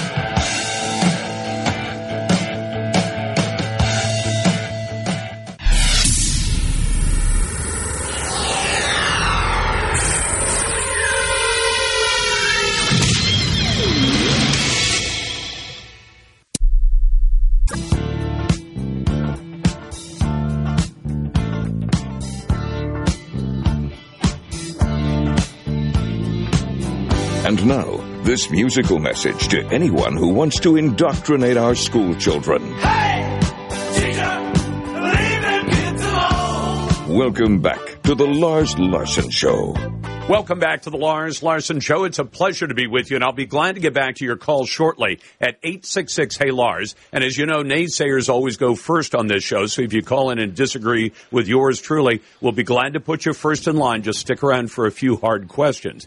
You can also send emails to talk@LarsLarson.com. Notoriously, Republicans have always led the way on cutting taxes, and I've always thought of that as a good thing. Conservatives as well. There are some rhino Republicans who seem to love taxes too, but they're less common, I guess, than Democrats who want to push taxes. But are Republicans on Capitol Hill going to sign off on a government commission that's virtually guaranteed to pave the way for more federal taxes? And the perfect guy to talk to about that is our friend Grover Norquist, president of Americans for Tax Reform. Hey, Grover, welcome back. Hey, great to be with you. This is exciting. Well, tell me about this commission. You've described it before, but there are folks mostly on the left who say we need a fiscal commission act so that we can have a commission that will study ways to cut down on government spending. And it all sounds well and good until you find out, as you've explained before, why this thing is really just a vehicle for being able to push us in the direction of even higher federal taxes. Have I overstated that? No, it's pretty spot on. This is an idea being pushed by Mitt Romney, former senator from Massachusetts, a governor from Massachusetts, senator from Utah. He's leaving office, and this is his Parthian shot on the way out. Here's the challenge. We have a problem in Washington, D.C., and in all 50 states, and in many cities, maybe all, and that's the government spends too much money, tries to do too many things it's not good at or shouldn't be involved in at all. It spends too much money on the things even that it should be spending. It does not spend wisely. Governments are monopolies. Monopolies are not terribly efficient, and they have no competition, so they misbehave in how they spend. We spend too much. We also have a problem, which is growth is too slow.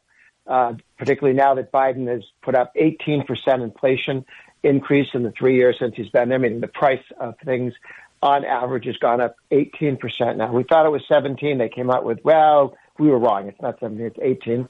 So it's worse than you thought. And the government's spending too much. The commission says, here's our theory. We're going to treat tax increases as if it was the same thing as a budget cut.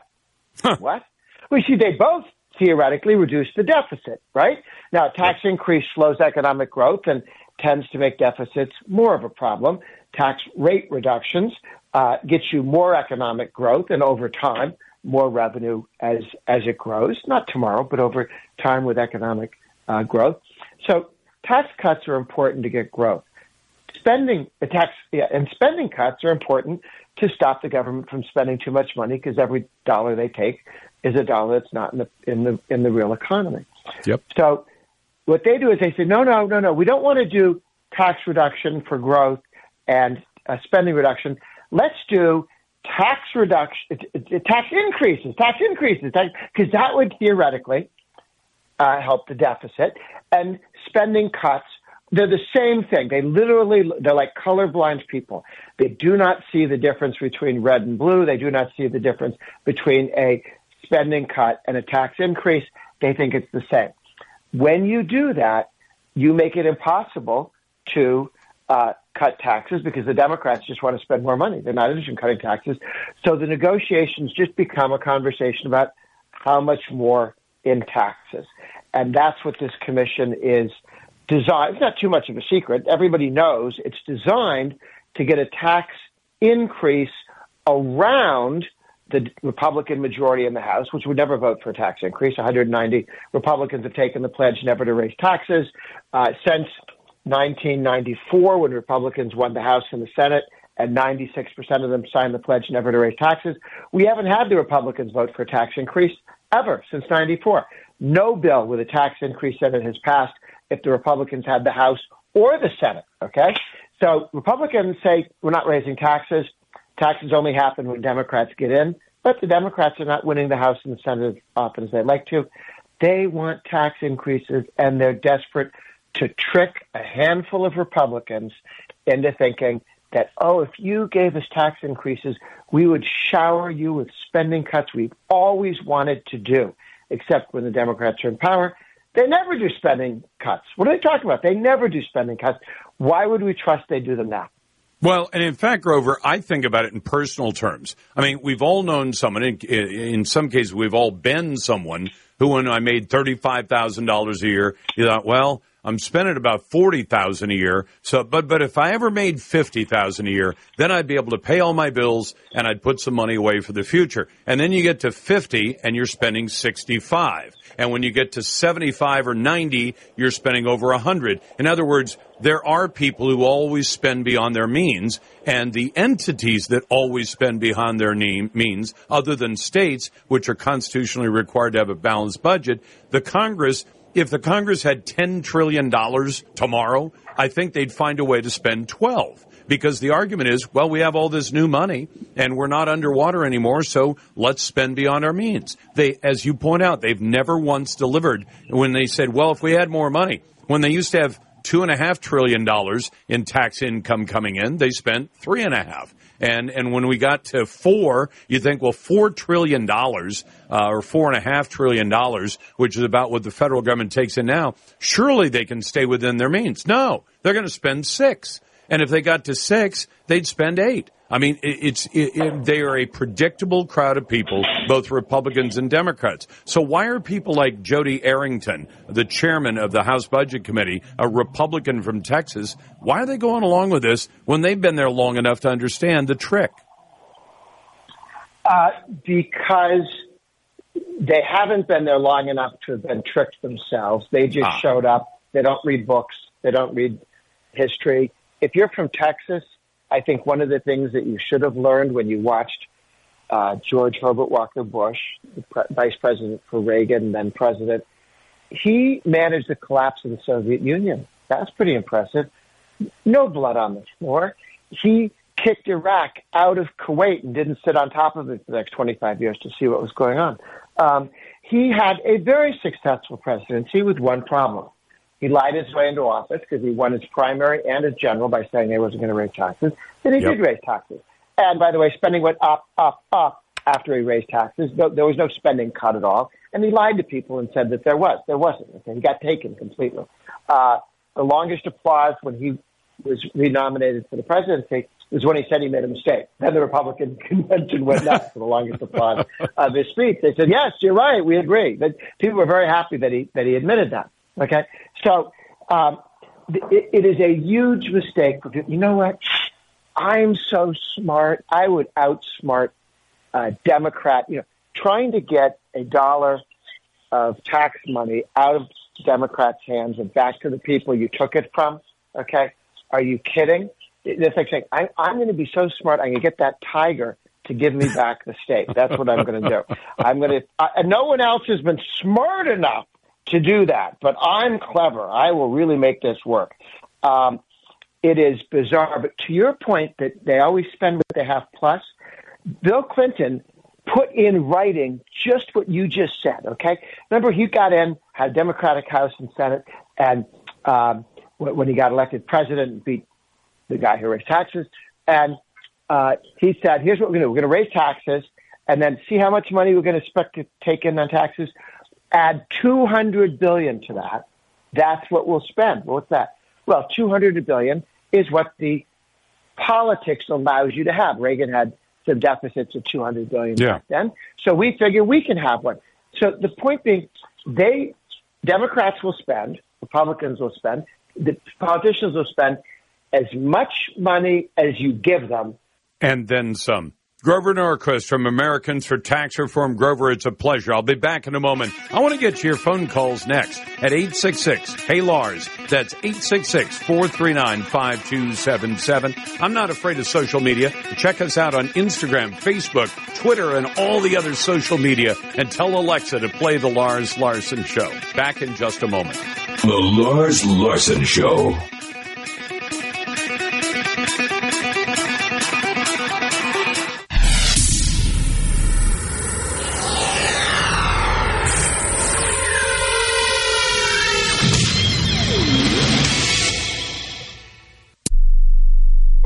is the story of a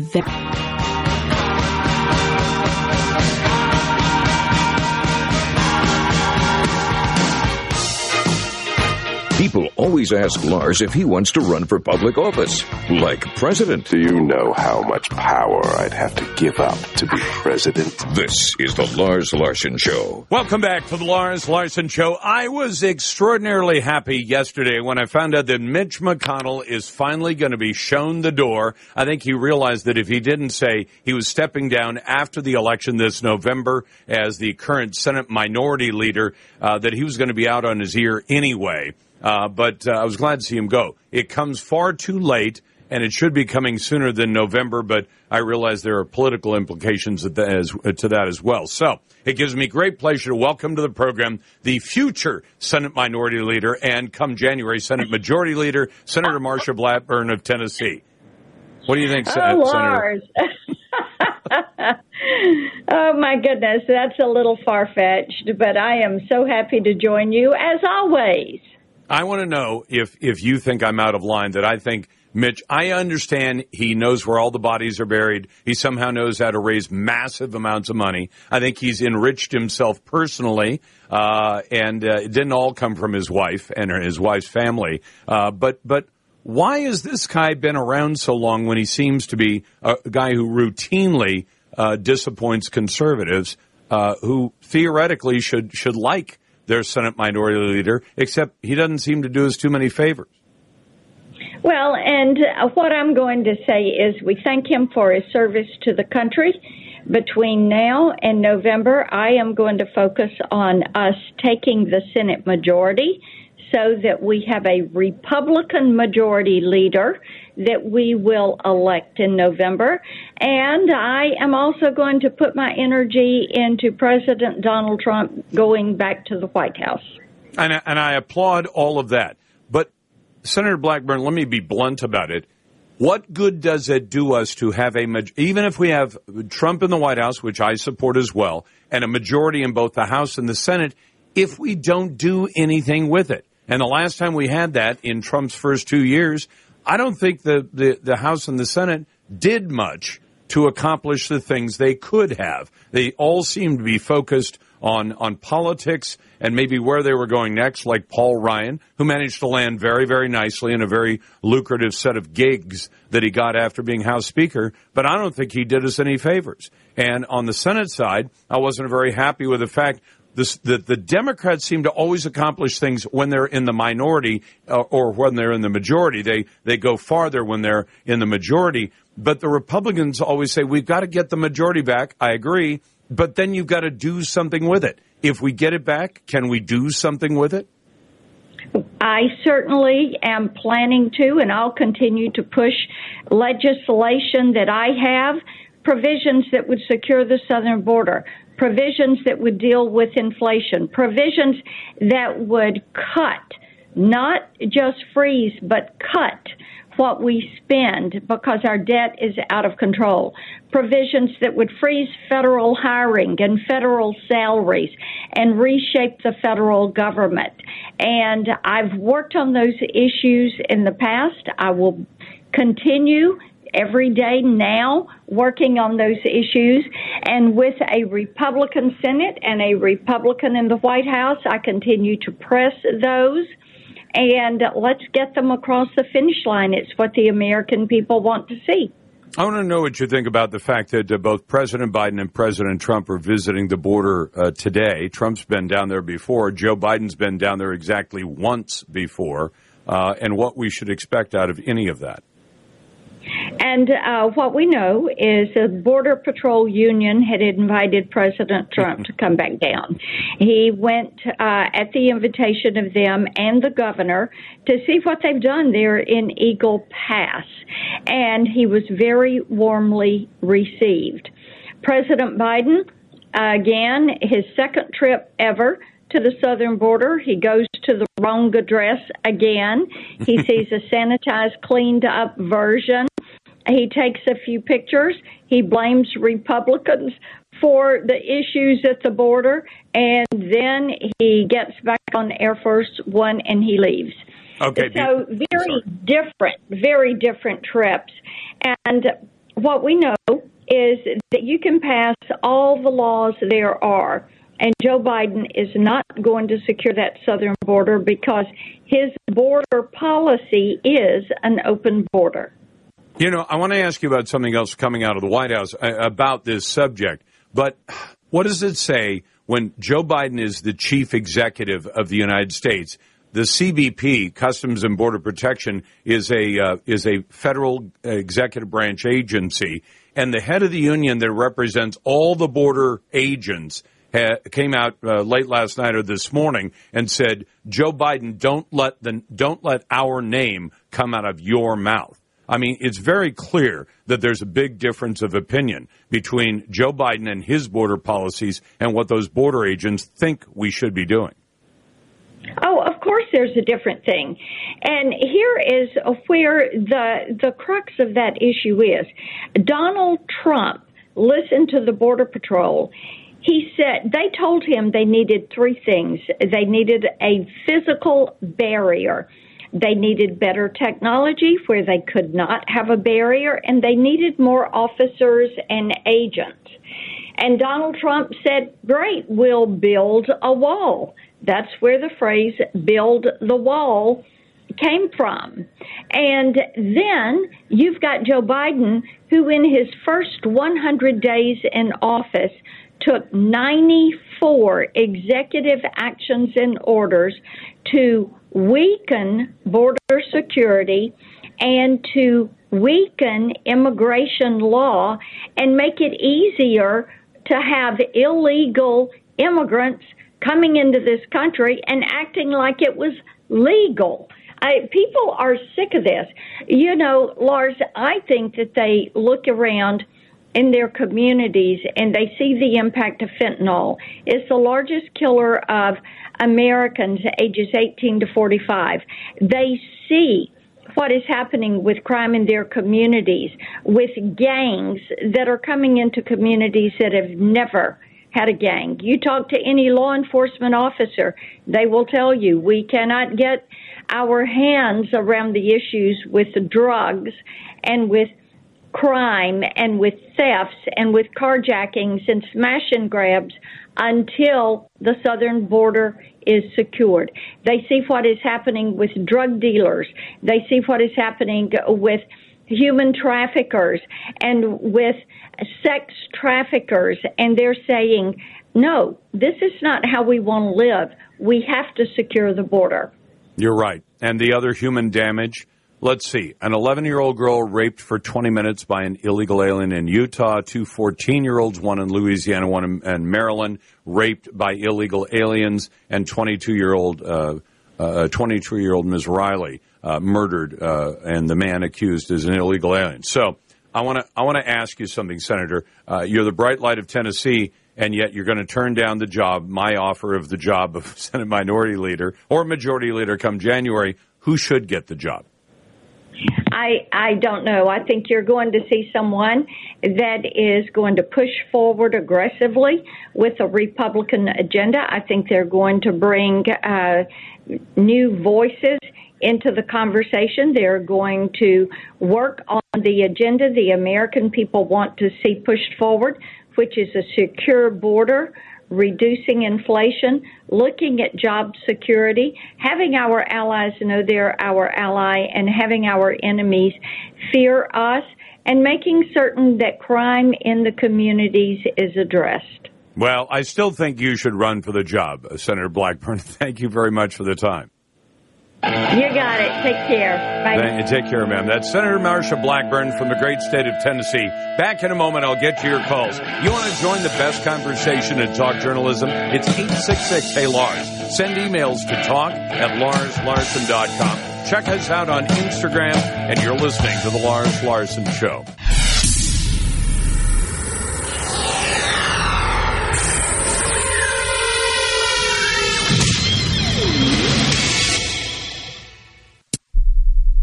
Paid for.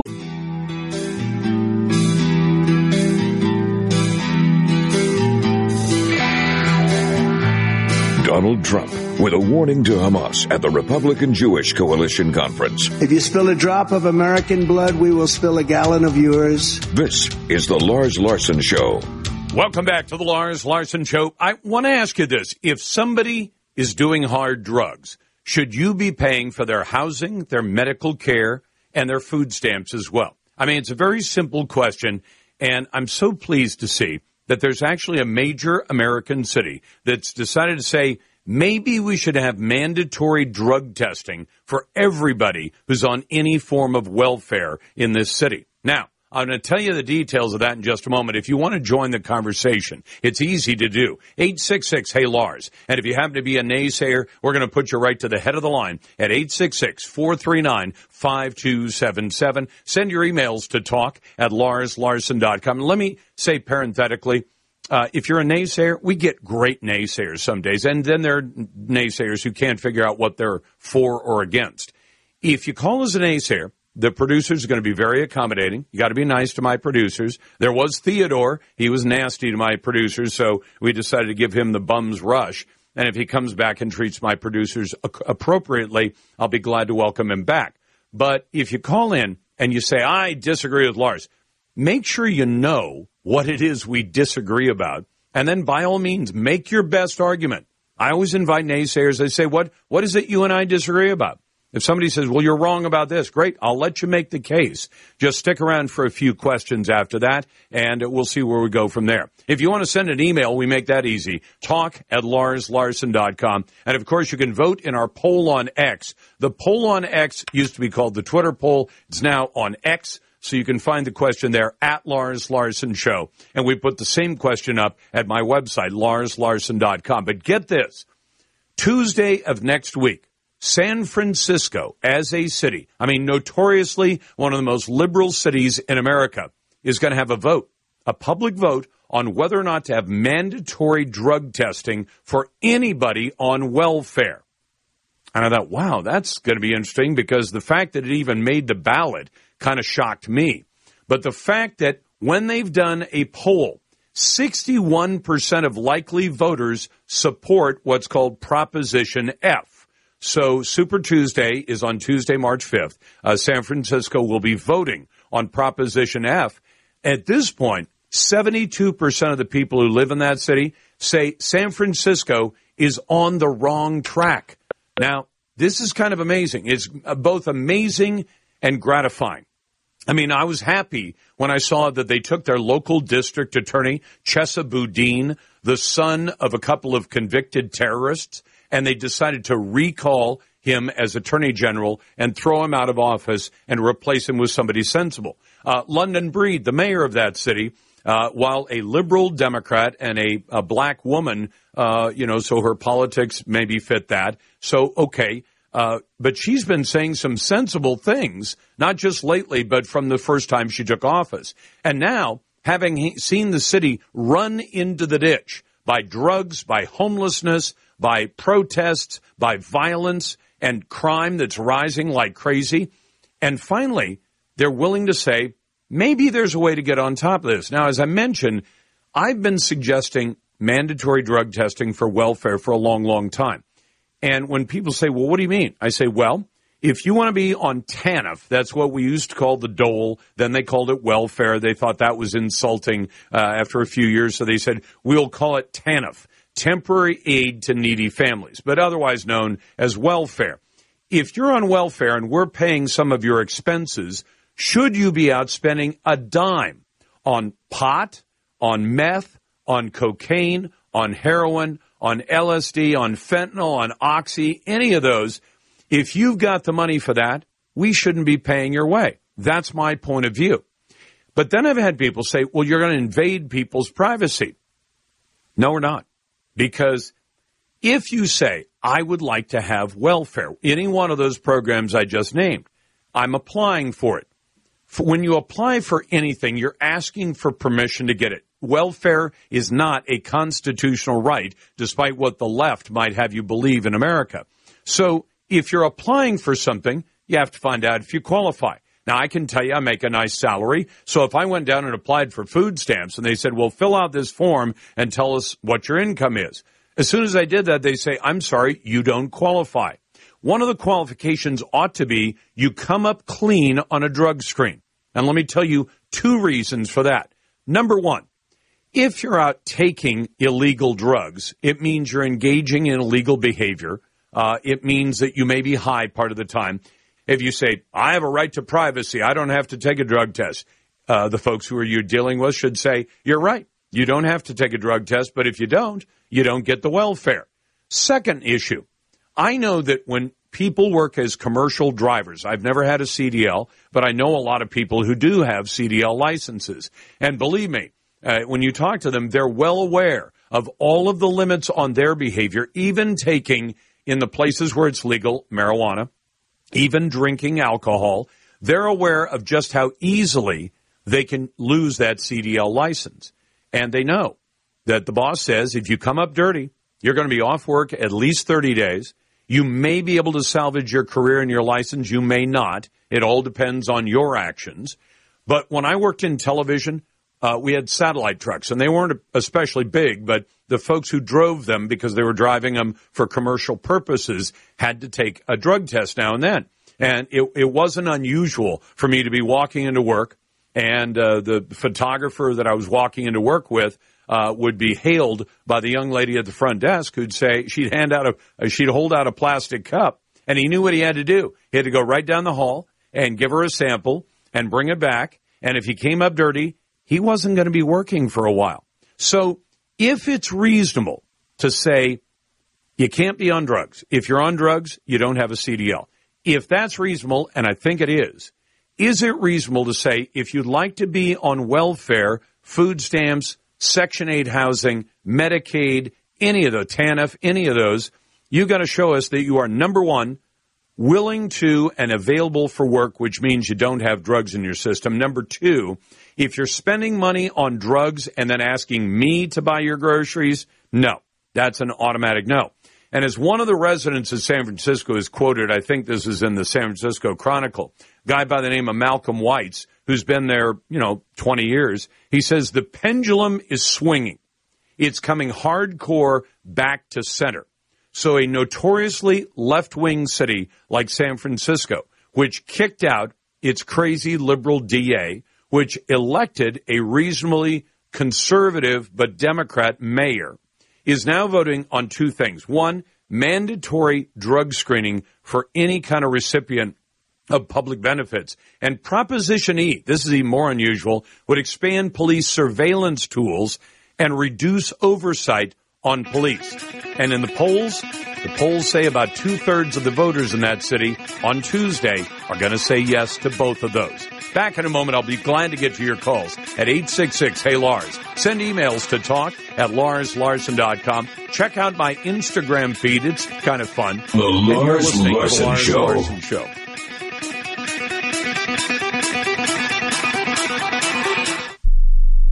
I had an important job.